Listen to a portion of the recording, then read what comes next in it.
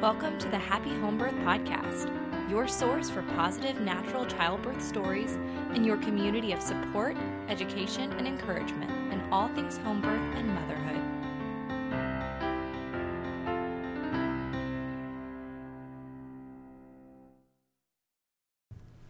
How do you navigate a situation in which your birth plans must be modified?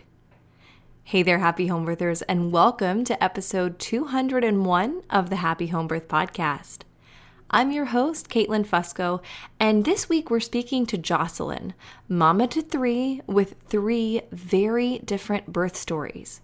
Today, we'll hear about Jocelyn's experience in the birth center, in the hospital, and finally at home.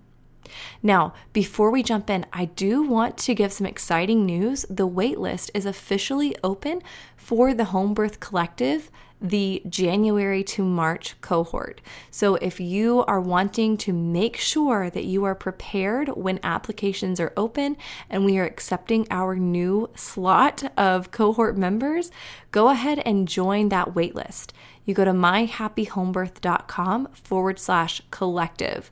And if you're wondering, well, why do I want to join? Let me just tell you, the first cohort, which finished quite a number of weeks ago, they are still meeting every single week in our alumni Facebook group because they love each other so much. So you gain not only curriculum, like very well documented childbirth education, plus this acceptance and excitement for motherhood that we dive into by focusing on things like, well, what defines a successful birth? And how do we hone in on our boundaries? How do we release fear? And what is the role of fear in birth? All of the physiology, all of the coping techniques, but not only that, this incredible bonded for life sisterhood. As these mothers are having their babies, there is such joy and celebration. Questions are being asked, opinions are being given, prayers are going out. It is something that I could have never imagined on my own. I am so grateful that the Lord created this and that I get to be a part of it. So if you are ready for this amazing journey with the most aligned women, these home birth mothers who have the same thoughts, desires, feelings as you, the same perspectives, make sure that you hop on that wait list. All right, let's waste no more time and jump straight into this episode with Jocelyn. Jocelyn, thank you so much for coming on the Happy Home Birth Podcast. Thanks so much for having me. I'm so happy to have you. Would you mind just taking a moment here at the beginning to introduce yourself to the listeners? Sure. Well, yeah, my name is Jocelyn. I'm a wife and mother of three little boys. I'm married to my high school sweetheart. I work as a nurse practitioner in internal medicine, and actually my husband is home full-time with our boys.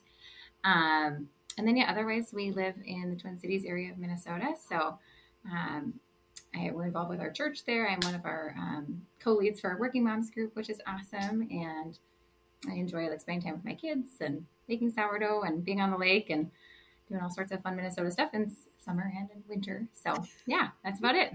That's amazing. I love it. Well, let's talk about your birth history. So you've got three children. Yep. What was your kind of journey into pregnancy and that first pregnancy like? Yeah. My first, we got married when we were 23 and we didn't want to have kids right away. So, my first was, born when I was 29. So we were married for a little while. That summer before, I got pregnant with my son, I'm the oldest of three daughters. And then my middle sister died, unfortunately, of, a cardiac arrest in her sleep when she was 26. So that was a big, traumatic event. I got pregnant 6 months later or something like that. So physically the pregnancy wasn't too rough, but it was emotionally hard just because I was grieving the loss of my sister, and I hadn't really had any traumatic, tragic events happen before. And so that kind of opened up a lot of anxiety. So I remember at one of my first appointments, the nurse midwife was like, when you come back in 4 weeks, you will have seen a therapist. I was like, oh, okay. I will go find one. Damn. But yeah, yes. But yeah, we had gotten pregnant pretty quickly. My mother had us like in the 80s and 90s in a hospital, but with nurse midwives and unmedicated and stuff. So that had kind of planted a seed of like me being interested in natural birth um, kind of from the beginning. So I had done a lot of like reading and things like that even before we got pregnant. But I knew that I wanted an out of a hospital birth. And I knew that I was wanting to do hypnobabies. And so I kind of had a lot of things planned because I like to plan. Um, so yeah, we had chosen a birth center here in the Twin Cities, the Minnesota Birth Center. I didn't really like consider home birth at all with that first birth. I didn't really know anyone that had done it, and I didn't have a good understanding of like the research and the safety behind it and things like that. So, but I knew I didn't want to be in the hospital unless I had to. So yeah, we really liked our care there. I didn't have any morning sickness, so I really feel for all the ladies that are so nauseous. I think we didn't have that. Mainly just like some sacroiliac joint pain, and then just kind of emotionally like grieving. You just got to go through that process with still kind of grieving my sister's death. But yeah, otherwise, kind of things went along smoothly. So we were planning to birth at the birth center. They are a freestanding birth center, but they actually are like a block away from the hospital. So they actually have like admitting privileges at the hospital, which is unique. It's kind of nice if you need to transfer, they can come with you. But you have your midwife and the nurses. So I was doing the hypnobabies course. So I thought like, I don't need a doula. And then we were getting further along in the pregnancy, and they're like, I think baby's posterior. And so they're starting to make me nervous about that. So my husband and I were talking about it, and he's like, you only have one first birth. And I was like, that's so true. So, and good for him. So Seriously? He's like, I think we should. I know. So, like at 36 weeks, I was like, I'm going to try to start finding a doula. It's very late. And I happened to reach out to one, and I also wanted one that was like first in hypnobabies. So I wanted a specific thing too. And then I found our doula, Laura. She like happened to have openings. I think I emailed her at like 36 weeks. We met at 37 weeks, and then he was born at 38 weeks. So wow. I think it was definitely like part of God's plan that we found her. So yeah, but otherwise I was like, as we were nearing the end of pregnancy, I knew like most first babies go to 41 in some days. So I was like, I'm planning for 42 weeks, so much so that like, I didn't have things quite ready. So I wouldn't advise that tactic either, but like we hadn't raped any leaves. He was born in the fall. And like, I think I didn't have like nursing shirts or tank tops or bras, or there was something I needed for breastfeeding that I hadn't even bought. But anyways, I had been doing kind of just my normal things, and we had been going to the chiropractor because of him being posterior, and I'd gone that afternoon, and she's like, I think he's turning. So, and then that night went to bed, woke up at midnight to my water breaking, which I was shocked by. I was also GBS positive, so I went and told my husband, and then called the birth center, and they're like, yeah, come on in so we can confirm. So we live in Maple Grove, and the birth center is in Minneapolis. So it's like a 30-minute drive. So we went and drove there in the middle of the night. Yes, your water's broken. Gave me a dose of antibiotics. So we were doing the one that you have to do every 4 hours. And so they, the plan was normally to come back, but they said, okay, well, that would be like 5 a.m. So why don't we give you a dose to take home? You're a medical professional. You can do it. And I was like, okay, great. But they wouldn't let me do any other ones at home. Just that one. But yes, at least I got a little bit. But I, of course, was like, I couldn't sleep. Like I was too excited and nervous and mildly uncomfortable. I wasn't really having any waves or anything like that. And we had done the hypnobabies course, and we actually hadn't quite finished. That couple days later was supposed to be the last class. So like I was actually missing some of the tracks. So I was like texting our instructor to get them. Give me the tracks. Yes. So, and we had I had done like my own practice, but like the last class was supposed to be practice. But yeah, the at the birth center there, they were very like I liked them a lot, but they were very like, okay, it's been, we want your baby born by 24 hours. Studies show they need to be born by 24 hours. And so they were putting a lot of like pressure on me with regards to that. And so I wasn't like really resting. Like I was trying to do all the things and walking and squatting and, trying to get it started. Eventually they did recommend doing castor oil. So we went and got that. And meanwhile, we're also back and forth to the birth center every 4 hours, which like, a half hour there, half hour back, getting your medicine, the antibiotic there. Like it was ridiculous in retrospect. But so we were there for like the evening dose and I was like exhausted because I've been up since midnight the night before. And the nurse went up and was like, well, no one's here right now in labor. Like, why don't you just stay and, try to rest. So I was like, oh, thank goodness. So we got to stay and rest, tried to sleep, but I couldn't. And then finally, like things started to pick up. So after then I you've think not slept. Yeah, I know, right? I'm like, shouldn't I just take a nap? But I couldn't. I get like that too. If I get too much pressure on myself, I just can't take a nap. But so I around 9:20, we called our doula because like as I was almost like falling asleep, like waves started to get really intense, and I was like, oh, great. So we called our doula and had her come over. I remember before she got there, I was like trying to get my husband to like read the prompts, and it was like, we were just kind of fumbling with the little book and trying to calm down. So we were like, we need you. But she got there and it was just like, just like an instant calm. Like she has a very calming presence. And so I instantly felt better once she was there. So, and she suggested like some different positions. And then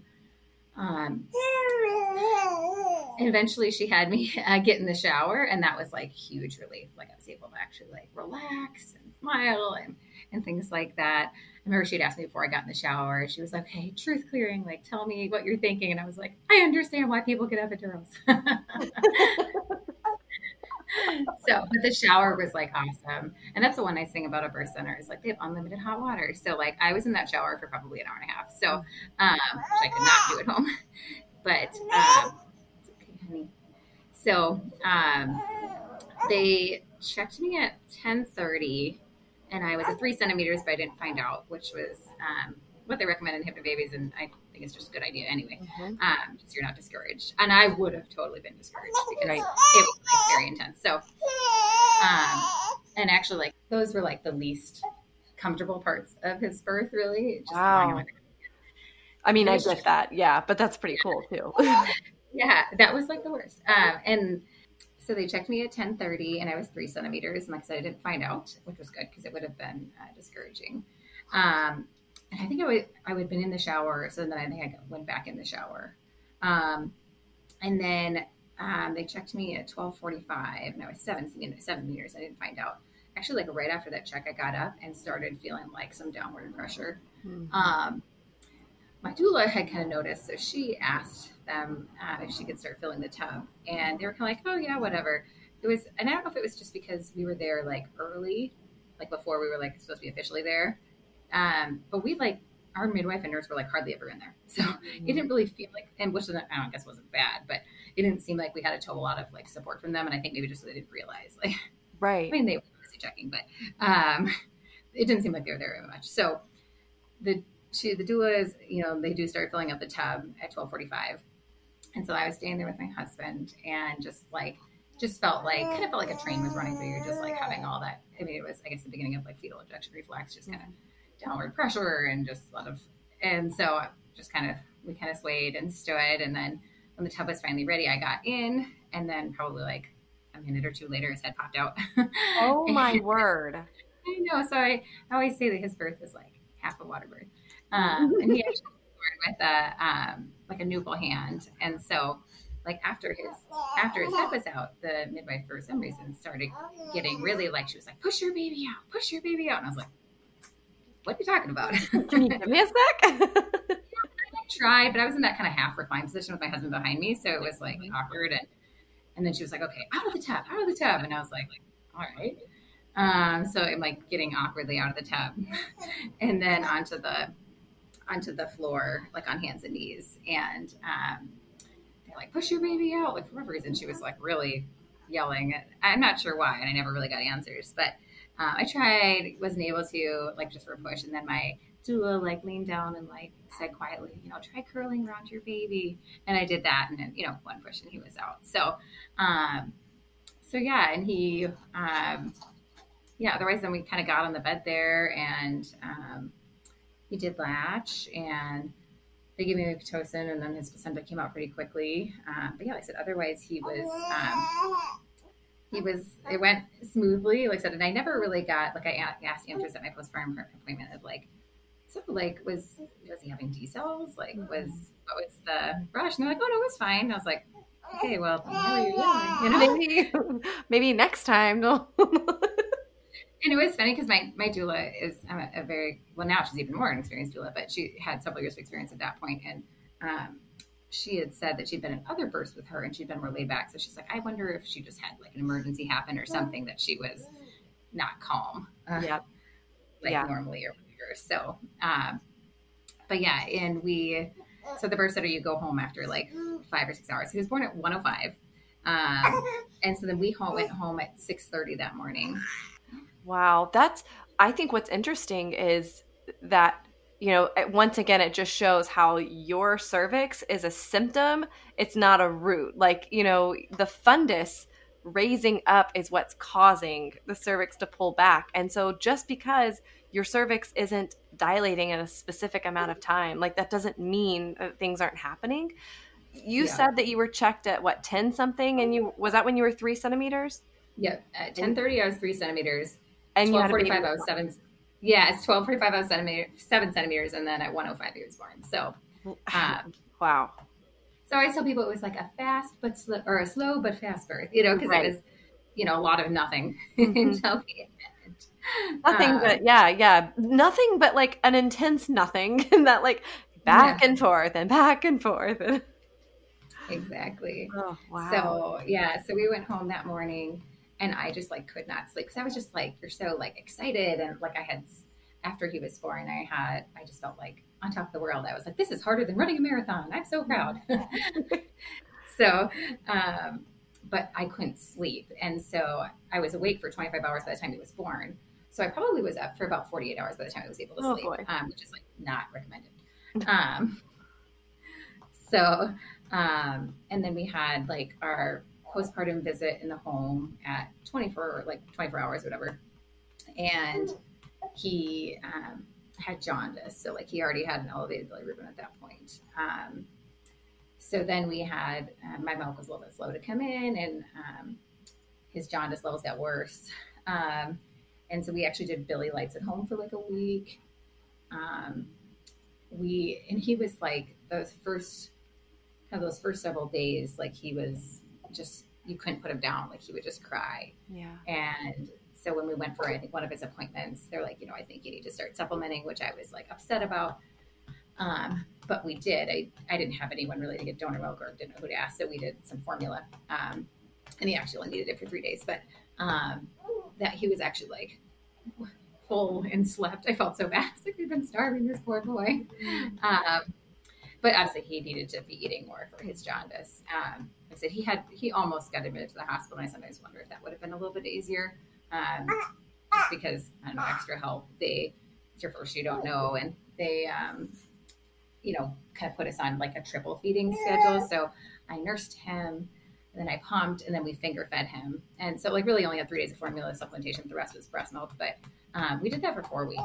And like now I've heard people be like, oh, you're only supposed to stay for like a week or two. I'm like, they told me to keep on doing it. Like I went back at the 4-week appointment. I'm like, so what do we do? Like, can we stop? And they're like, oh yeah, I guess. And I was like, okay, thanks. We had to like set alarms and stuff. Yeah. Which was not what I wanted to do because I had read a lot about like breastfeeding and wanted to just kind of feed on demand. But obviously with like that jaundice of a baby, you have to be waking them up. Well, and I guess the frustrating part is like, so you went like no sleep before you had your baby. You had a hard time sleeping after. And then Yeah, you're getting on this rigorous schedule. Like, that is hard, Jocelyn. it was. And my parents are in town, but are working. Um, my in-laws live out of town, and we had not we had planned on like, well, we don't think we want too many people over, which that some people, that's kind of how they like it. We learned from that one. We're like, no, accept all of the help. Mm-hmm. So we like my parents did come help some, and obviously there was the two of us, except my husband, he's a stay-at-home dad, so it was two of us, but still with your first baby and kind of with the feeding stuff and kind of a colicky infant. It was a rough kind of start, but I was very determined that I was like, I'm going to have a breastfed baby if I at all can. I really did not want to be exclusively pumping. It's so much work. So I was, and I knew too, like with my goal of like really wanting to have an exclusively breastfed baby, like I knew that my mental health would suffer if I stopped. Some people it's the opposite. They need to give it up, and that's okay too. But like for me, I knew like this is something that's really important to me, and I will be up. I will regret it if I give up. So we pushed through, and then he was like the little engine that could. He was just a little guy that grew and grew and grew, and he ended up breastfeeding for 23 months and became a big boy. And so it ended up being fine. So I always tell people, if it's something really important to you, it's worth the work. And, if you can get past those like first 4 to 6 weeks, it usually gets a lot better. So it's just a matter of, can you overcome those hurdles? Because that's of course when you're at your most tired and run down and everything. So yeah. Wow. That was definitely an intense start to motherhood there. So what was it like becoming pregnant, and what's the age difference between your first and second? So my first and second are exactly 3 years apart. So they actually have the same due date, although they were born a week apart, but they were the same due date, which is fine. My first, because he was such a handful, like we didn't even like think about like until he was 2, I couldn't even think about getting pregnant. And I was like, right, too much work. So yeah, when he was over 2, we got pregnant. Actually, the first month of trying, so we were very blessed to not have fertility issues. And yeah, so that was exciting, and especially finding out like they had the same due date, which was fine. That pregnancy went pretty smoothly, except for I started having like acid reflux for like 6 weeks on, which I did not have in my first pregnancy, and I still don't really know why, but it just was. But it was bad. So like I started on medication and made it hard to eat things. It wasn't morning sickness, but so I guess that was good. But it was still pretty miserable. But otherwise, things were good. We went back to the same place before, the Minnesota Birth Center. I said I'd enjoyed my experience there. I mean, they have like beautiful rooms, and they bring you like fresh baked bread after you have your baby with honey on it, and they're nice. It's nice. That really is. That's amazing.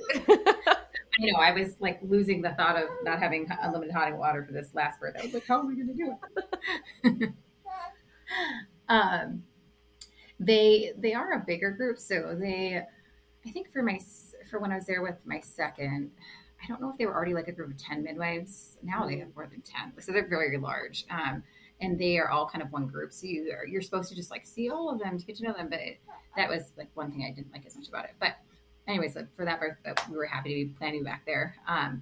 We did our ultrasound at 20 weeks, and we were super excited. We were going to find out if we were going to have another boy.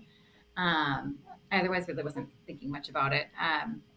The owner or the founder of the birth center is a perinatalogist, Dr. Calvin, and so he also reads their ultrasounds. And so we had our ultrasound, found out he was a boy. I remember like while we were watching the ultrasound, I saw that his head was measuring like 3 weeks ahead, but I didn't think anything of it. I should have said medical, but I was just like, oh, my first child has a big head too, not really realizing that at that stage of gestation, they're all pretty similar. So we got a call that night. We found out he was a boy. So we got a call that evening, or I think it was, he actually like texted me first, like, hi, this is Dr. Calvin. Can I call? I was like, okay. My husband was putting Rainer, our first child, to bed. And so, I answered, and he called and said, your son, his ventricles were enlarged on the ultrasound. So I think unfortunately he probably has hydrocephalus. And so that was just like a huge shock. I knew what hydrocephalus was. So you have the ventricles inside your brain is where the cerebrospinal fluid is, like the water inside your brain. His were enlarged, and there's a lot of different reasons that can happen. Um, it's actually like about 1 in 2,000 live births. So it's actually one of the most common neurological birth defects. But anyways, it was just a huge shock, and it was just scary. And it was like the end of June, and so the next week was 4th of July, so we couldn't get into perinatology that week. So we had to wait like a full 2 weeks, and it was a very painful, long wait because it's just all the unknowns. Dr. Calvin had said like, so we'll send you to the perinatologist, and then they'll probably get you set up with a neurosurgeon. And he at that time was like, you might still be able, you'll have to birth at the hospital, but maybe our midwives can be there. It's kind of where he left it. But anyways, that like 2 week wait it was a unique type of torture, just waiting in the unknown. And so anyways, we get to that appointment, and they were perinatologists, their specialty is high risk pregnancies. And so they tend to be kind of like pessimistic in general, just because that's their area. But they were like relatively positive. They kind of said, we don't know what his like outcome will be. Some kids will have like very normal development. Other kids will be severely developmental delayed. It's just, we don't really know who's who. His like ventricle size technically was severe, in the severe category. But as I later learned, I joined there's a hydrocephalus group on Facebook, and they have wonderful information there. But as I later learned, like his was technically severe, but there are kids with much, much larger ventricles than his. So we saw them, and they were probably the first ones who brought up like, you may not be able to have vaginal birth. Most babies with hydrocephalus, because as the fluid increases in the head, then the head increases accordingly. And so you can end up with like almost like toddler sized heads, where, you're not making it out. And so that was like really discouraging to hear, because I really wanted another vaginal birth. And it was very upsetting. It was just a lot of a grieving process. And they referred us to a neurosurgeon. So we met with him. And before we did that, we had to wait till like 28 weeks for baby to be a little bit bigger to get good images. But we did a fetal MRI, which was not fun. It was just lying in there for an hour and a half. But we got the images, and it showed that his is due to something called aqueductal stenosis. So there's a narrowing in between the third and fourth ventricle in the brain. And so because of that, then it like swells above. It's the most common cause. Sometimes it's a sex-linked disorder.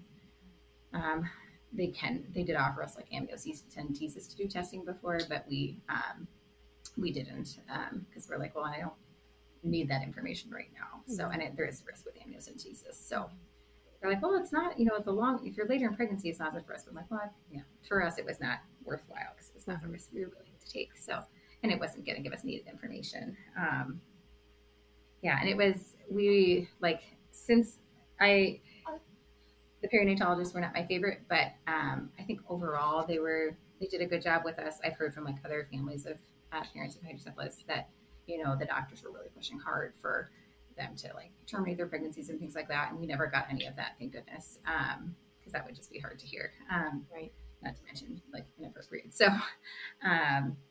we went kind of back and forth on like what we were going to do for our birth plan. And that as like we were getting close for a little bit further on, like 20 weeks, it was like becoming clear. I was like, I don't think we're going to be able to do it with midwives. So we had planned to use my same doula, Laura, again. So I asked her for a recommendation for a physician to transfer to. We were a little bit limited in that we had to be at a certain hospital. So like I had to give birth at Mother Baby Minneapolis, and then because our son was going to be at Children's Minneapolis, and that's where our surgeon was. So we were a little limited in that, like, oh, we couldn't go to this hospital over there with this, great naturally minded doctor, because we had to be where our surgeon was. Although we have in the Twin Cities really a wealth of options, so it wasn't a huge deal. But we, had to find someone that did births at this particular hospital. So we met with her and transferred care at like 32 weeks. And and I really liked her. Said she hadn't attended a birth with a baby with hydrocephalus before, but did other high risk births, and she was kind of willing to kind of go along with what I wanted.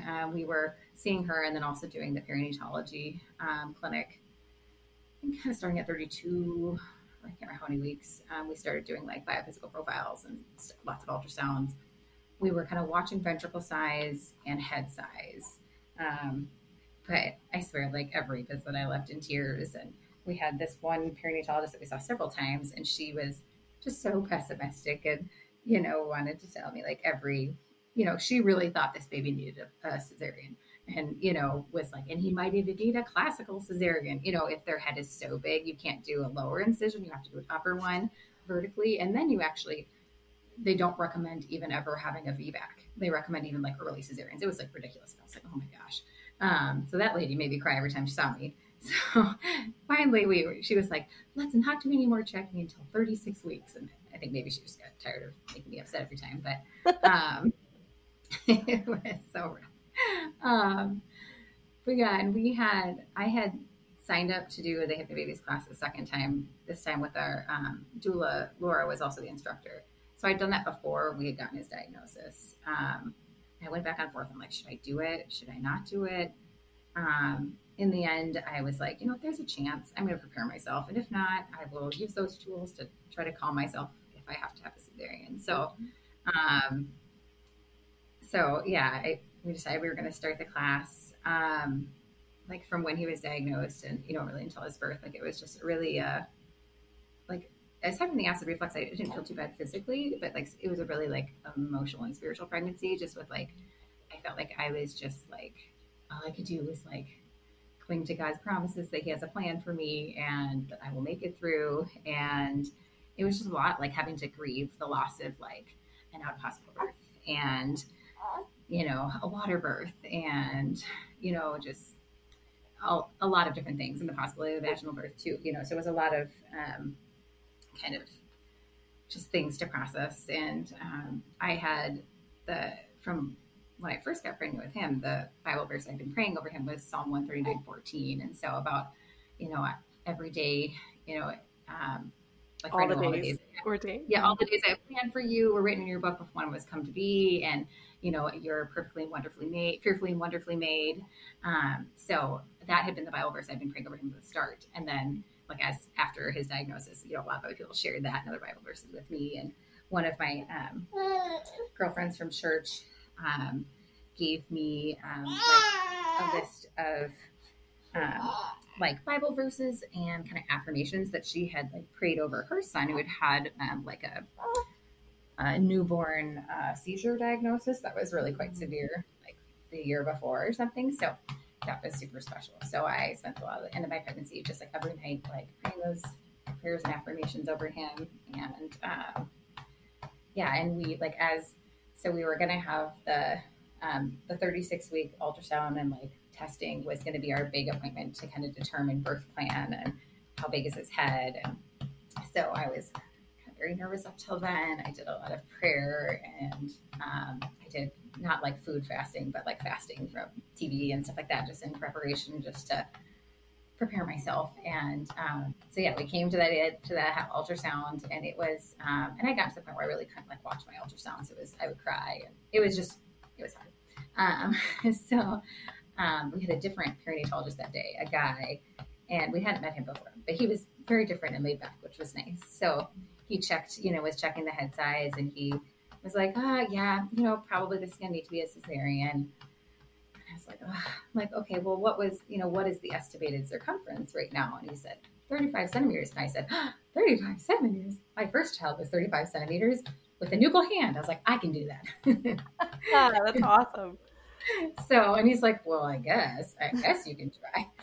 And then that next week I met with my physician, Dr. Amber, and she's like, well, so what did they say? And she's like, oh, he put in your nose that you could try. I'm like, well, that's what he said, and I relayed it to her.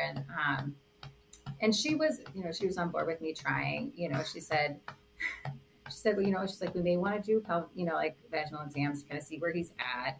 And then she said, she's like, well, and you'll have to you'll have to push him out on your own. I won't be, vacuum extracting this baby. I'm like, oh, don't worry. That's great. No one's asking you to. But I mean, I know they are relatively frequently used in many births in the hospital. But yeah, I was like, no, and which made sense. This would not be a baby to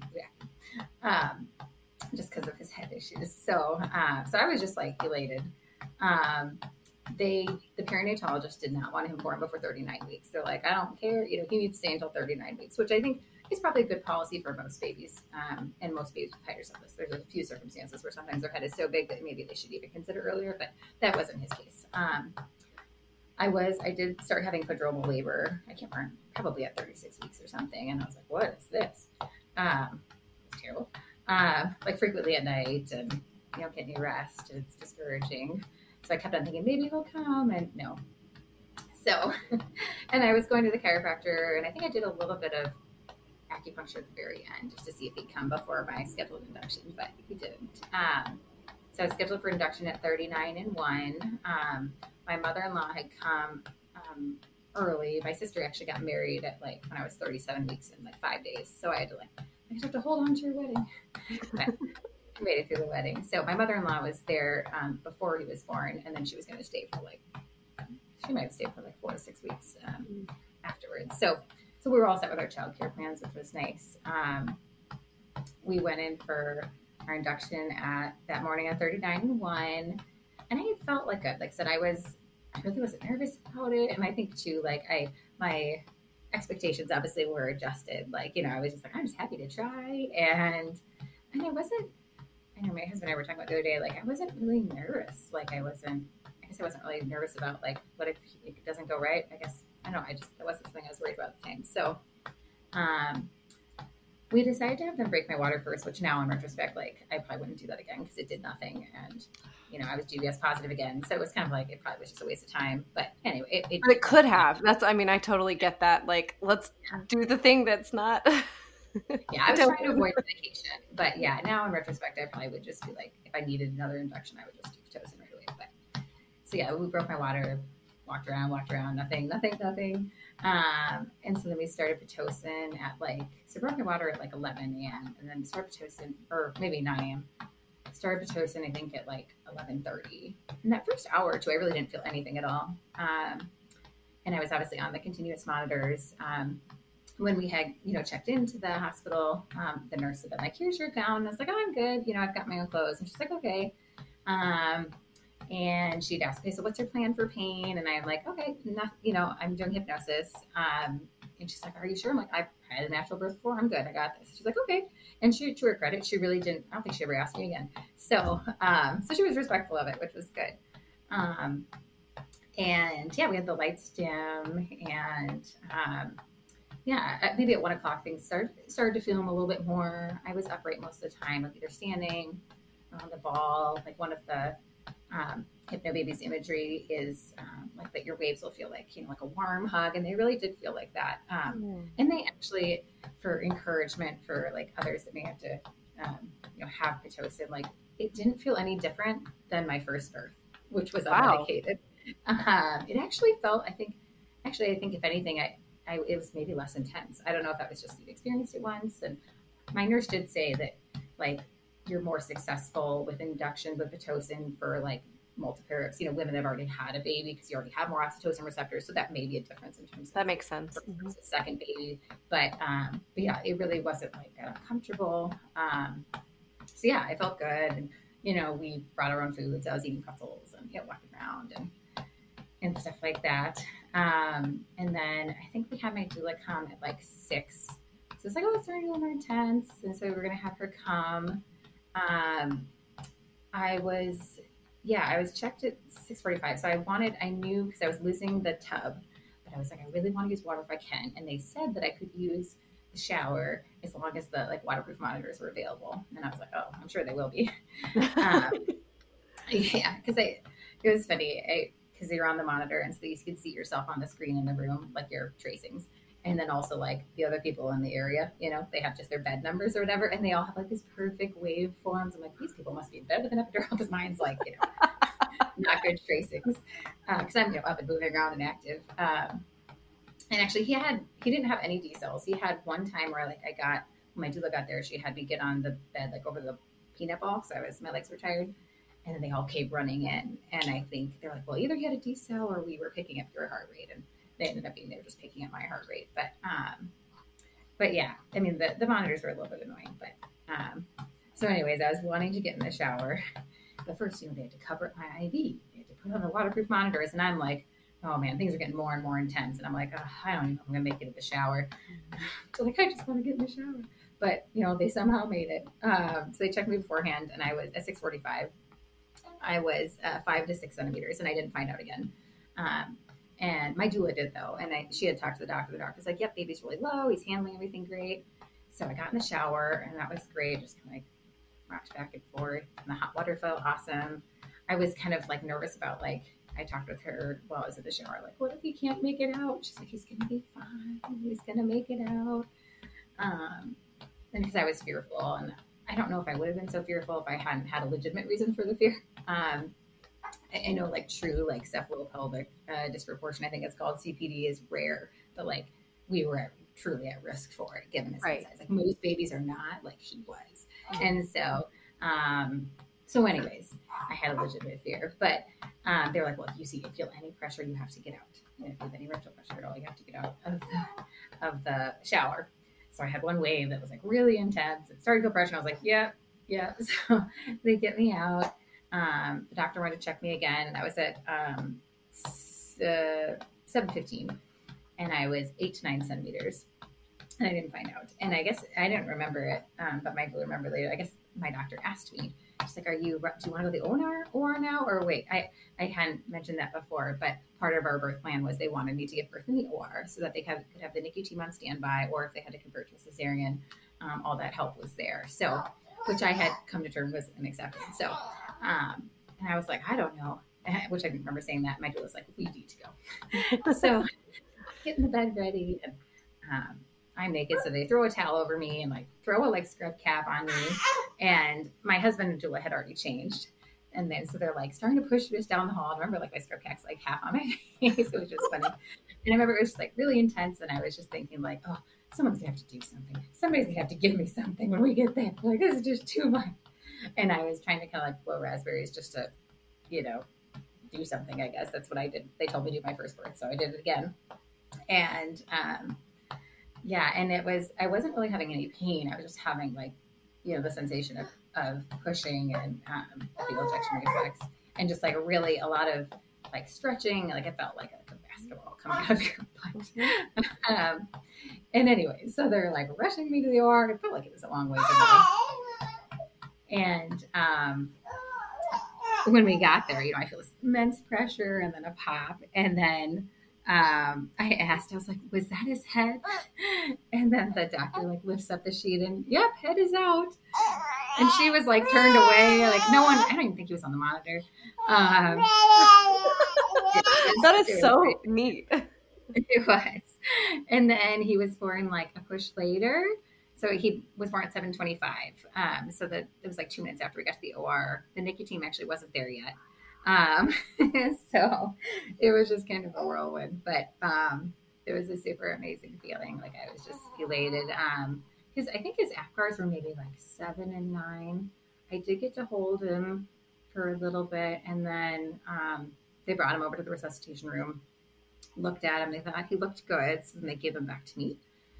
And I held him for a little while. He wasn't really interested in latching. The doctor got the placenta out pretty quickly.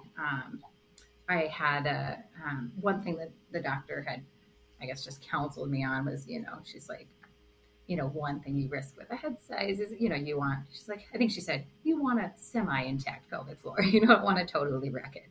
And I was like, oh, so that was a risk I was willing to take. But so I had just another 2nd degree perineal tear in the same spot as before. And so she sutured that up, and it was, I guess it should be funny because she's a surgeon, but you could definitely tell the skill difference. She was very skilled compared to the midwife, which she should be. She's a surgeon. So right. I could tell like, wow, she's good at what she's doing. And then my yeah, so he didn't latch, and then he was going to have to go up to the NICU. That was always the plan, and we knew ahead of time. Like we'd done a NICU tour, so that was one thing that was, I guess, nice about it is it wasn't a surprise NICU stay; it was a planned one. So I wasn't emotional about it, and so my husband was going to accompany him to the NICU, and so he did. Of course, when he got up there, he like promptly had a low blood sugar, which probably like had we been together wouldn't have happened, but kind of unavoidable, I think, because he just wasn't interested in eating right away. So he was put on like a IV dextrose. And then I went took a bath, got up on my postpartum floor. My parents came. I said I was just elated. I felt great, and I was like decently well rested because it was daytime. Right. So that helped, and then made it up to the NICU a little while later. Yeah, and it was truly. I think there's so many special things about his pregnancy and birth, but like someone that had always believed in miracles, but I had never really truly witnessed one. And I think like his birth story really is a miracle. And so most babies with hydrocephalus like usually need surgery to have a shunt put in to drain the fluid, like when they're a few days old. So the neurosurgeons came by the next day and they did an MRI, and then they said, that he didn't need surgery yet. So that was another huge answer to prayer.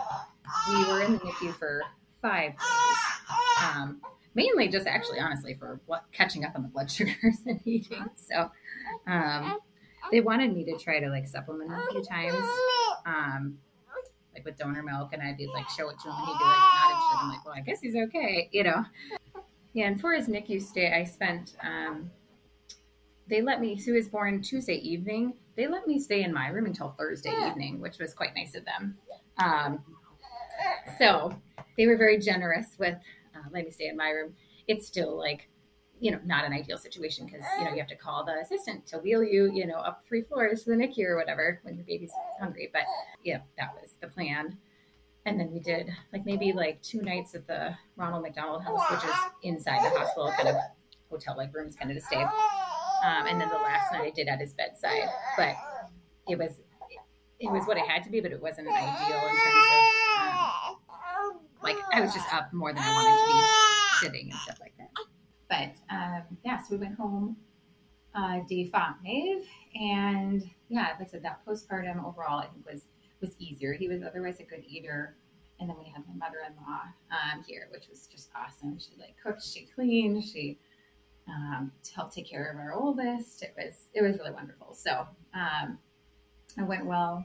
We had all this follow-up with all the specialists, like his the neurosurgeon and genetics and neurologist, his pediatrician.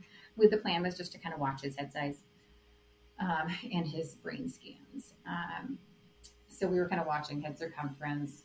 At the 2-month check, they're kind of like, let's still hold and wait. I was concerned after that at like 3 months. I was like, he still can't lift up his head. His head looks a little, he had a big head, but his head was looking even larger. So I brought him in, and the pediatrician measured him, and sure enough, he had like jumped. His head circumference had really jumped. And so we saw a neurosurgeon and scanned him. I'm like, I think it's time. So, and that was kind of another miracle God story because, so he was born November of 19. And so when I brought him in, it was probably late February of 2020. Oh, wow. Yeah. And his surgery was scheduled March 13th of 2020. And so if we had waited like a week or 2, his surgery would have been canceled because they canceled surgeries like 2 weeks later. And that would have been his, and which is ridiculous and wrong. But yeah, it still gets me upset thinking about it. Like he could have had even further developmental delays if we had waited. But God knew, So, so he had his surgery placed, and that went really smoothly. And we put the shunt in from his brain and the tube to kind of drain to the peritoneum, and that went well. So, and he's 2 3/4 now. So he did the so hydrocephalus is like a lifelong diagnosis and condition. Really surgical options are really our only way to treat it. Fortunately, we have the options are actually relatively new. They, like we still have the first generation of shunted patients in the United States right now, which started in the 1950s. So prior to that, or in other parts of the world today, it's hardly, it's a death sentence. So very thankful for where we were placed to have access to care. Um, so yeah, the shunts have a, like in the first year of life, especially when you're placing it on like newborns or infants, they have like a 50% chance of failing. And so his failed a week shy of 1 year. So when he was 16 months old, he started having vomiting. And first we're like, oh, it's just a stomach bug. And that continued. And then he progressively started getting lethargic.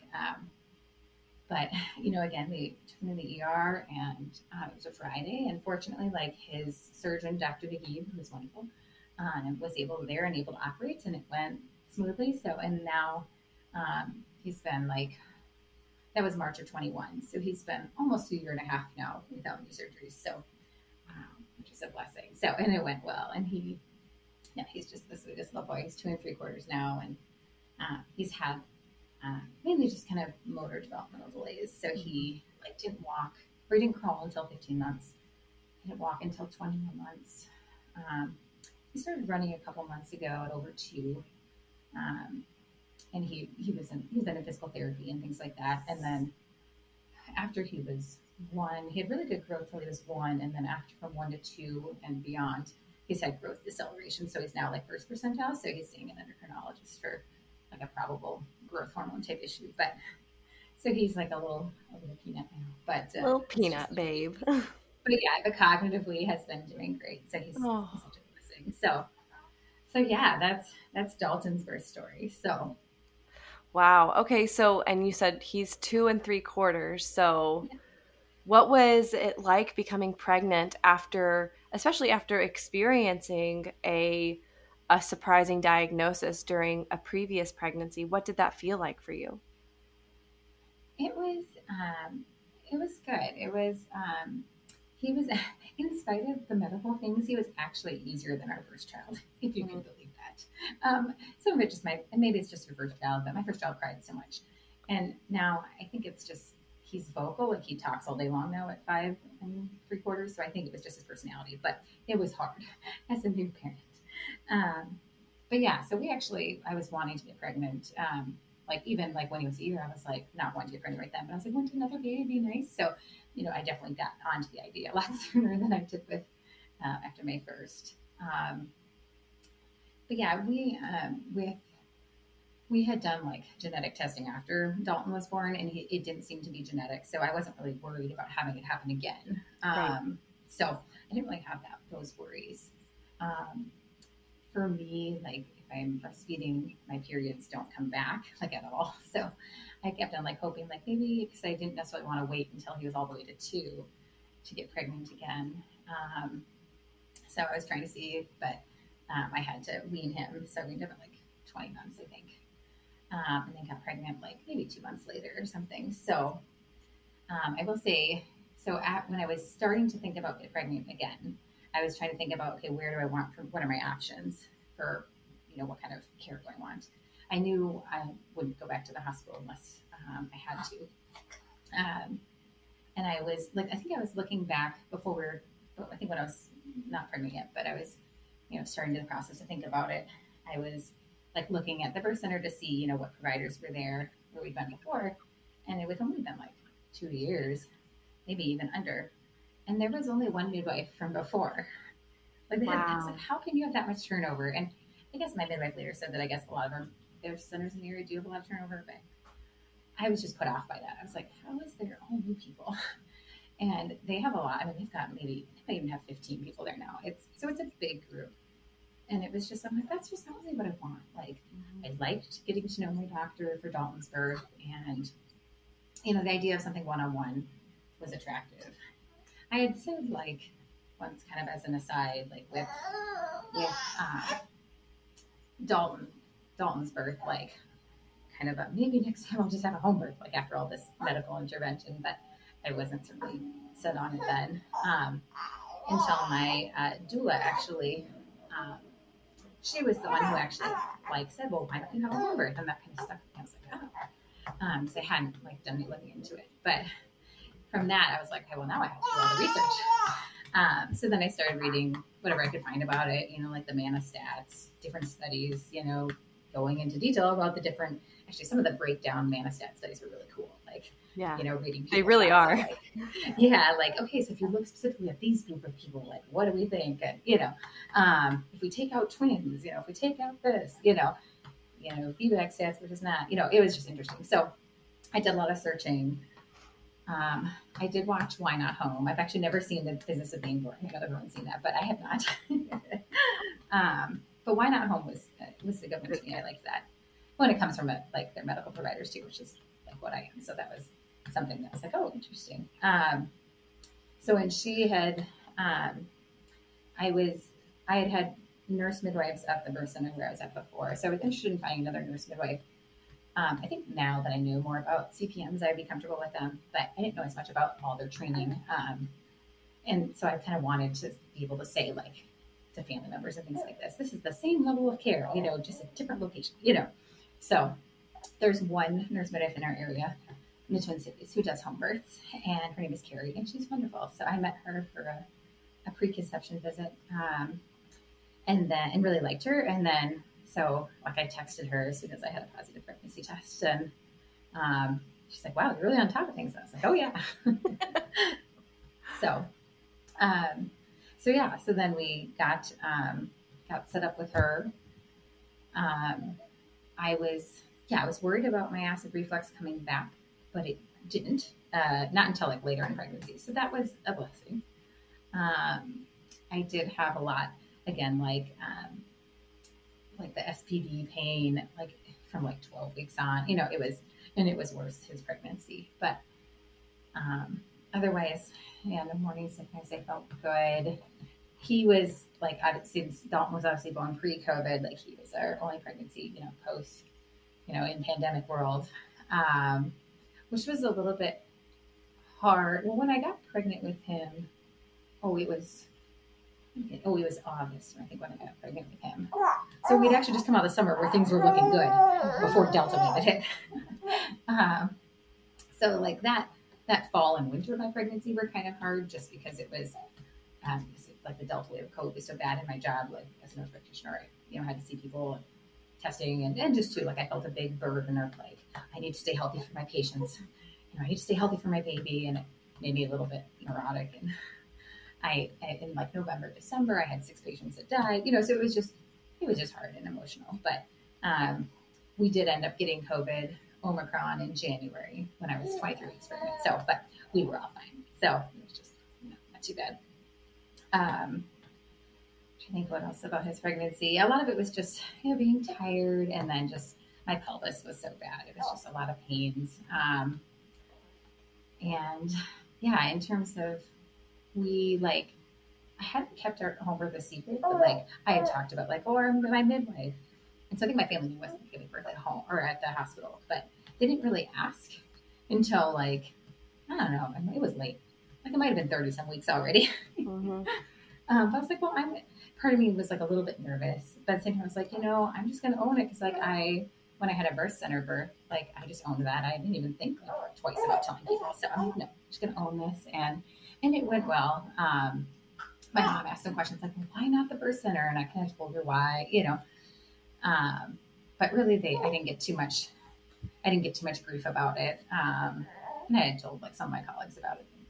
Didn't hear much. So yeah, it was, otherwise we felt pretty, supported in our decision and whatnot. So, I did have prodromal labor again, just like the worst, maybe starting at like 35 weeks.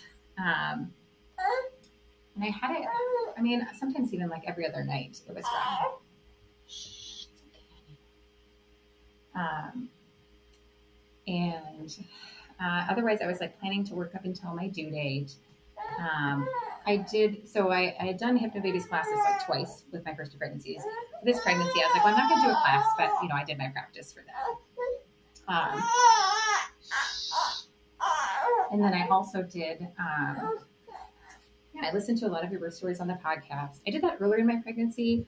I didn't listen, I think, the second half, because sometimes Hypnobabies recommends like not doing too many birth stories so that you're just not getting too many other ideas in your head. Because sometimes they'd be like, oh, people are talking about crowning is painful. I'm like, is it going to hurt for me? It never hurt before, So So I didn't do any birth stories, kind of the second half, just to kind of keep my mind clear. Um, but yeah, otherwise I was like super excited to get everything planned, and it was it was fun, but it was also like all the things that like you didn't have to do with before, like you have to get like the tub ready, and you have to get a space, get the things, and just the preparation. It was just different, but we enjoyed it, and yeah. So I had prodromal labor kind of towards the end. I had a really like bad night at like I think it was 38 weeks, where it was like 5 hours overnight, and I was like, okay, surely this has got to be it. And then so I called, I was up, so I couldn't go to work, so I called in, and then nothing, so I called my midwife that morning in tears, and I was just like, I can't do this, and it was just exhausting physically and mentally and all that. So I just didn't. I was like, what do I do? And she's like, I think you need to stop working. And I was just like, what? I was just not ready to hear that. I mean, not that I didn't want to stop working, but I was worried, I would have to cut my maternity leave short or things like that. So, but again, God is good. And I talked to my manager, and she's like, well, if it's medically recommended, then this could be a medical leave, and then your maternity leave can be separate. And I was like, wow. So that's what we did. So, wow, that's great. Yeah. So I got to then stay home, which was good. But then also then you have the like, why are you not here, baby? Why haven't you been born? Yeah. And I think too, when you have your first baby come early, it like ruins you for yeah, I think so. Because he was at 38 and 0, and then I was still pregnant at 39 and 1 adult when I was induced. So I was like trying to plan for 40 weeks, but in your heart you're like, but maybe not. Mm-hmm. And you're like, I'm having all this prodromal labor, surely it'll be 38. No. So, but I was doing at 39 weeks, I did have my midwife do a membrane sweep. I was going to the chiropractor regularly. I started doing some acupuncture. So yeah, she swept my membrane at like 39 and 1. Then like the next day or two, I did lose my mucus plug. And then at 39 and 4, I went to, God was going to bed, and then it was like 10:30, and then my water broke, and I was like, I'm all wet. I'm like, why am I all wet? And I was like, oh my gosh, my water broke. So it was interesting. It was I think a smaller leak than like my first. I like broke, and then it like, kept on like losing water the whole time. With Otto, I lost some, and then it would just be tiny amounts other times. So I think it was just a little leak. But anyways, this pregnancy, surprisingly, I was actually GBS negative. So I was happy to hear that. So I had like let my birth team know that night, and I'm like going to bed, and I was like, well, probably not happening, but probably tomorrow. So we went to bed, and I wasn't really having any weights or anything, and woke up the next morning and had my parents come take the boys. I've been like reading more up about premature rupture of membranes, and which in retrospect made me kind of frustrated, because like a lot of the current research, like you read on evidence-based birth, especially if there's no sign of infection, like you could wait 48 to 72 hours. Mm-hmm. And so I'm like, oh my gosh, you guys, you worried me sick for nothing. Right. Like I could have slept, Mm-hmm. But anyways, you learn. So I wasn't like nervous or feeling like rushed around the timeline. We had an appointment that day, so we went and saw our midwife, and kind of talked about what the plan would be. Kind of went about our day. We kind of have some waves off and on. I'd actually also been doing like using a breast pump for like 3 times a day for a couple days, also to try to get things going. So I did that. That evening, our doula was like, I'm like, what should I try to do? She's like, why don't you just relax? Why don't you just like watch a movie, and maybe that'll get things going. And I knew like, well, statistically, most babies are born within like 24 hours. So I'm like, probably tonight. So I had some like waves during the movie, but nothing really to write home about. So we went to bed, and I'm like, okay, we'll see what happens. Woke up at midnight to like some intense waves. I'm like, all right, this is it. And waited a little while. Probably maybe like an hour before I told my husband, and then had him start filling up the tub. And he's filling it up, and then at about 2 o'clock, so after about 2 hours, I had this really intense one, and then they just stopped, and I was like, You've got to be kidding me. I was like, what? And then I was like, well, I guess, I should try to get sleep. And yeah, so my husband had gotten the tub filled. I was like, oh man, but he covered it with like a tarp and then 2 blankets. And I'm like, well, we'll just see what it's like in the morning. I went to sleep and oh yeah, woke up and it was 7. Like, man. So I called my midwife like right at 7 on the dot. And she's like, I can tell you're probably not happy if you're calling me right at 7 on the dot. I'm like, you're right, I'm not. Look, I waited until a socially acceptable hour to call you. So I was like, yeah, okay, like let's talk about what our options are. I had told her to like earlier on in my pregnancy that I was hoping to have like a daytime birth, and she laughed.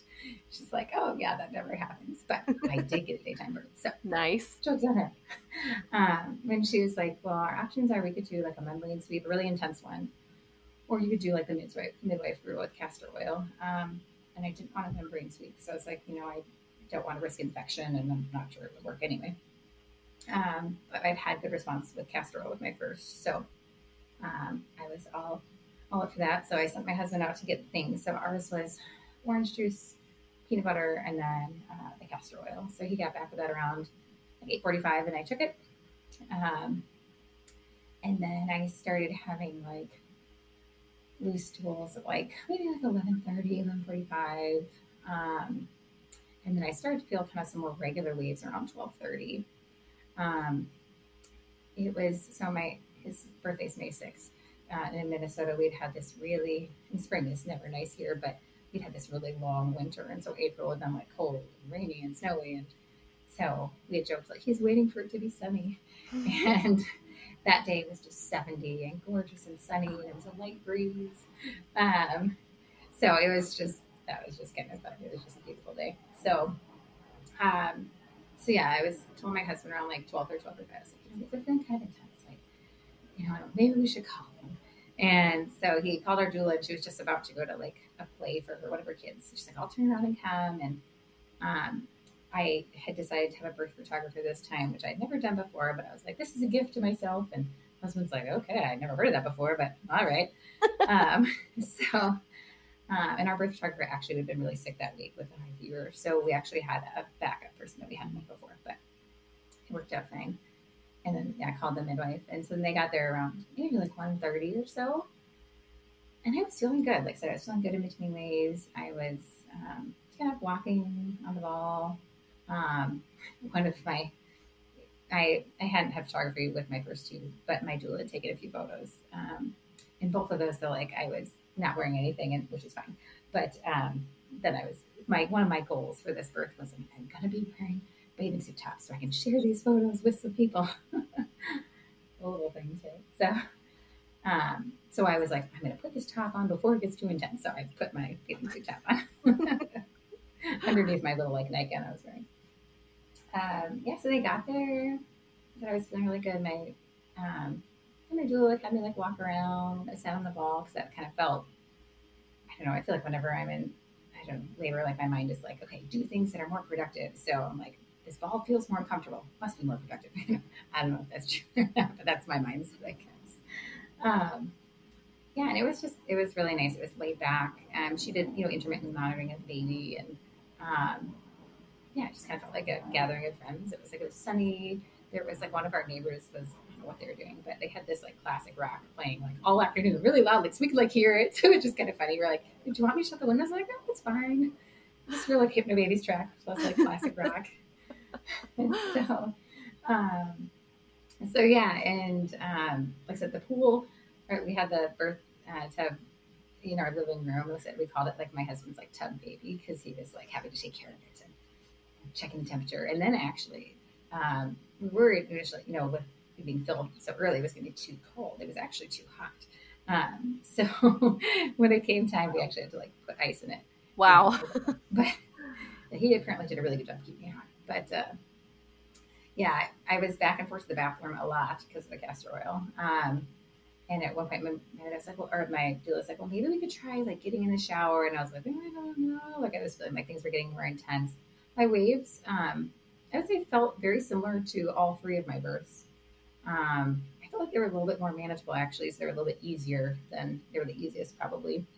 Um, my doula did a good job of like helping me relax and kind of like breathe, like kind of really relax and kind of breathe them down, not kind of be tensing up too much. And my pelvis, I did have one that was like really intense and like kind of felt like it was a little bit downward. I remember it like kind of brought tears to my eyes, being like, oh, like things are intensifying. So after I went to the bathroom that time, so before I went there, she's like, let's maybe think about the shower. And then I was like, and then she's like, wait, no, not the shower. Let's go to the tub. And I was like, yes, let's get in the tub. So I got in the tub and it felt awesome. I did like lay back for a minute, kind of reclined, but then I was like, no, that's not a productive position. I'm either being in a better position. I mean, I don't know why I was judging my positions, but I was. So I was like, I'm going to be on my knees and like, kneeling over the side of the tub. That's a better position. Whatever. That's what I thought I needed to do in the time. So yeah, and it felt, like I said, it felt really good. I did have to get in and out several times. I don't know how many times I got in and out of that tub to go to the bathroom. Several times. That castor oil worked, baby. It did. I know. And it was just kind of funny. And I remember one time I like got hit with a wave, like mid leg over the tub. And I was like, oh, this is terrible. Yeah. This is not how we should be.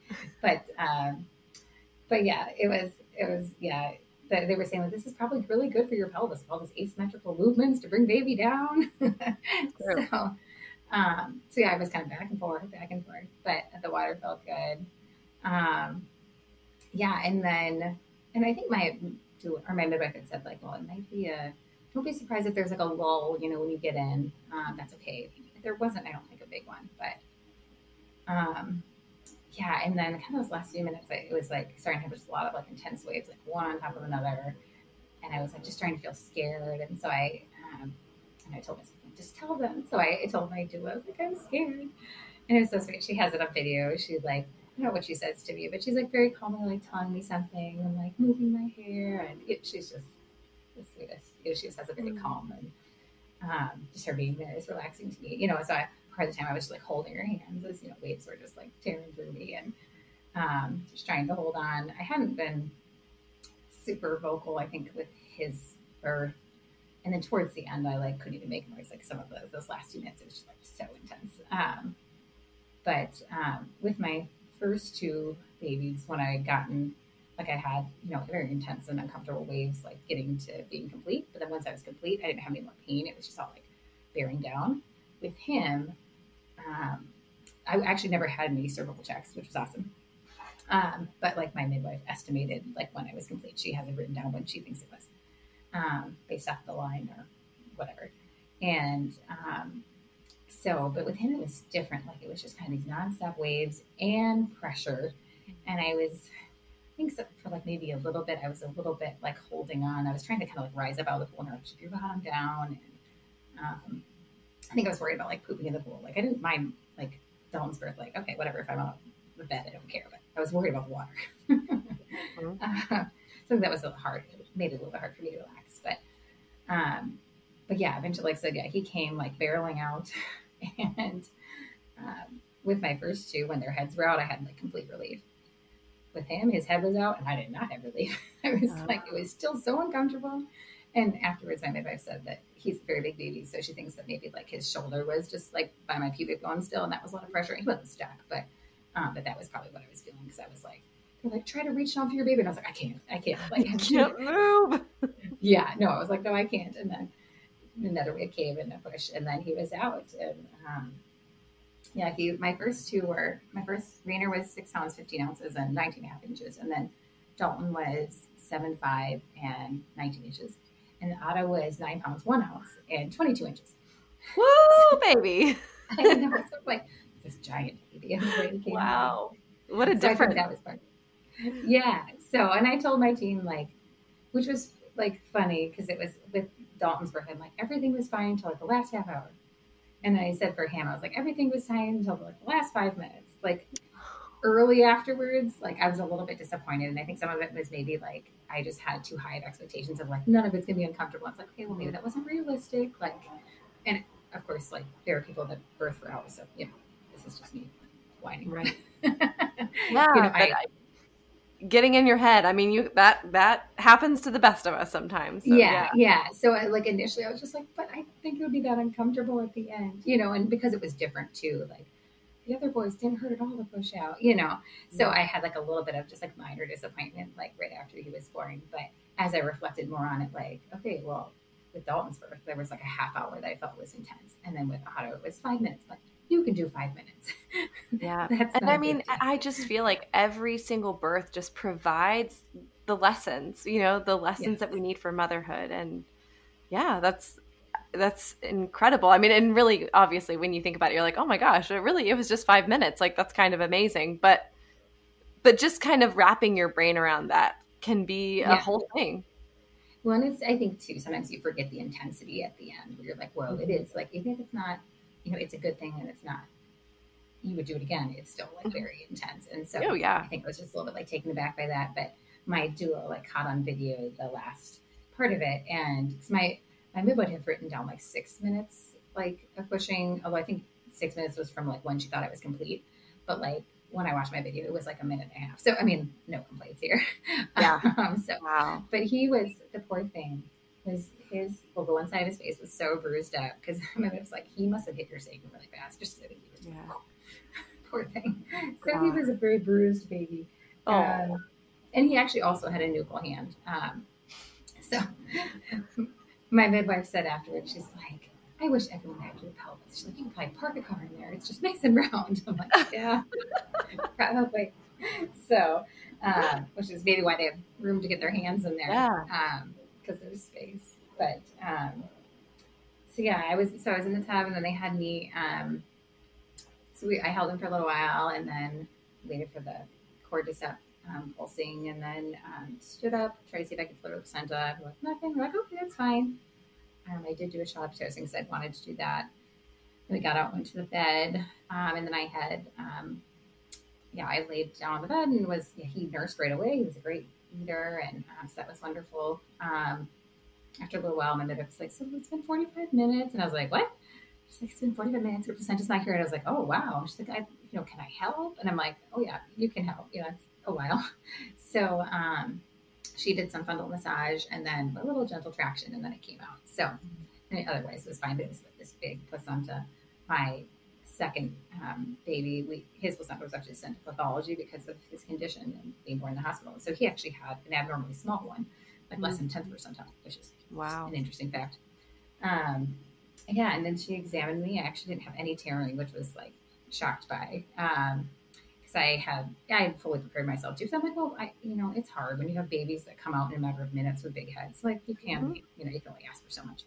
But so I was like floored by that. And I don't know if that was finally having a true water birth or I had also done like college in this pregnancy or the combo, who knows? But I was thankful for that. So it was beautiful. So, and then we had a postpartum. She came at 24 hours and 3 days and 7 days. I wanted to be really intentional about rest this time because I hadn't been able to do it with my second. So the NICU stay, my first I just didn't know. So I wanted to do like the 5 days in bed, 5 days like on the couch, 5 days at home. So I was really intentional about that. So we didn't have to leave our house until like he was 13 days old. When we went to his first appointment. So that was like a huge difference. And, but like I said, it was really, I was really blessed that it all turned out well. And like I said, the other postpartum was really good. It was, my mother-in-law came when he was like 12 days old and then she stayed with us for like maybe 5 weeks. So, one other funny thing I had an ultrasound, at 30 weeks, for follow-up of COVID, and they estimated him at 30th percentile. And then somehow when he was born, he was 90th percentile. Yeah. I'm not sure what happened. I don't know if he grew a lot or if it was just inaccurate because at my 20-week ultrasound too, he was like 30th percentile. So, wow. I don't know, but that is so interesting. Gosh, Jocelyn, what a variation of birth stories. What a big variation of experiences from a birth center, which a really quick birth with your first, and then really, just an intense situation that turned out wonderfully. It turned out well, but certainly intense with your second. I love hearing how you did advocate for yourself, and you said like, and I can push that baby out. Like, Yeah. I can try. And then finally getting your water birth with your third, just incredible. What, as we wrap up, what do you feel like are some key takeaways for the listeners that that you've learned? Yeah, I think so I'm proud of all three of my births, obviously, and they're all different. Dalton's birth is probably the one I'm most proud of in some ways, just because like I had to overcome so much and advocate for myself, and it was just such a miracle story. And so I'd say if you're someone facing a birth that's more high risk than you initially wanted or planned, that there's still a lot that you can do to make it yours. Like even if you are in the hospital setting, if you are in the OR, if you have to do a medical induction for real reasons, that there's ways to make it your own. And some of it too, just learning, getting your advice from your doctors, but then also kind of weighing that for you and, making that choice. They can give you the advice, but like you're the one ultimately who has to live with that. I think sometimes too, if I, had just said like, sure, sign me up for cesarean, how would that have impacted my future births? And, especially when it wasn't necessary, in the end we found out. So, I would say that just kind of advocating for yourself and two, that like you can still have, an empowering birth in an alternative setting that you maybe didn't initially plan. And I think some of that with like the right support, and then you just kind of learning what's important to you, how can I make this birth my own in a different setting, whether it's, I can't have a water birth, but, I could be in the shower or, whatever that would be like with my second. So I could say that'd be one big takeaway. And then my other two, I think with my third, it was really kind of like the perfect birth that I wish everyone could have, so I'm blessed that it went well. And I think a lot of that, some of that was preparation, and there's always a little bit of luck. And some of it too, I think, if you're fortunate enough to just like have to be able to prepare for postpartum and have help, it makes such a difference, So, and just like for that focus on healing, I think it just makes a world of difference to just starting motherhood. And with my first, and now I tell everyone I know who's pregnant, like especially if they're involved in a church community, like join your mom's group before you have your baby. Like I didn't with my first, and now I've had friends that have.